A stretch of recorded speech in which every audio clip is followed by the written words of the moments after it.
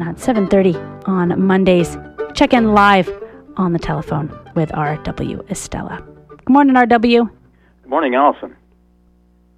English Renaissance philosopher and pioneer of modern political science, Thomas Hobbes included among his friends the Italian astronomer Galileo Galilei and the French mathematician René Descartes. In his best-known work, Leviathan, or the Matter, Form, and Power of a Commonwealth, Hobbes defended secular monarchy. He has been called the father of materialism, his system reducing all events, even those of thought and memory, to some species of physical motion.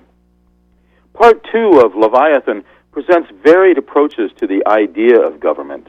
Quote, "They that are discontented under monarchy," Hobbes says, "call it tyranny, and they that are displeased with aristocracy call it oligarchy.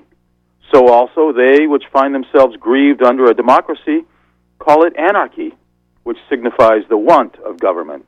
And yet I think no man believes that want of government is any new kind of government." Close quote.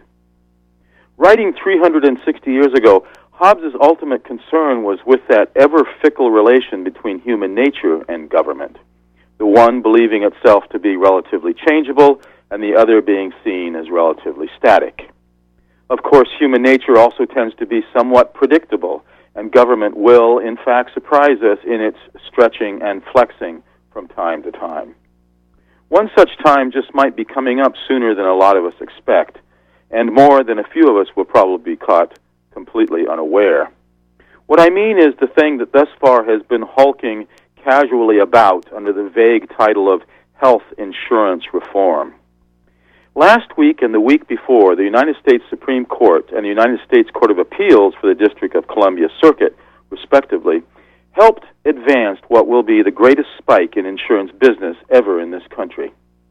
Monday, a week ago, the United States Supreme Court granted the Obama administration's request to hear challenges to the proposed health insurance reform law and to rule on those challenges before July 2012. Only days before, the United States Court of Appeals for the District of Columbia Circuit became the third federal appellate court to rule that the law's individual mandate, which requires United States citizens to buy health insurance or else pay a penalty, was a valid exercise of Congress's authority to regulate interstate commerce.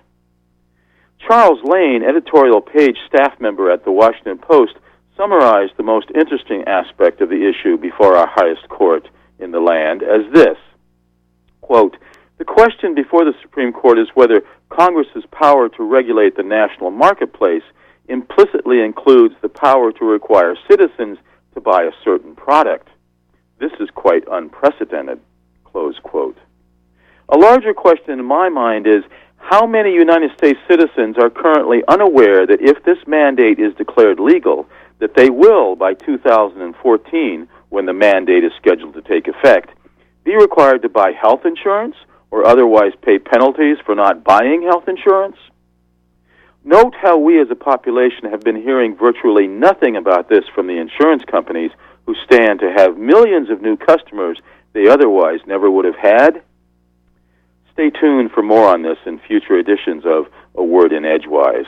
From Orono, Maine, have a great Thanksgiving.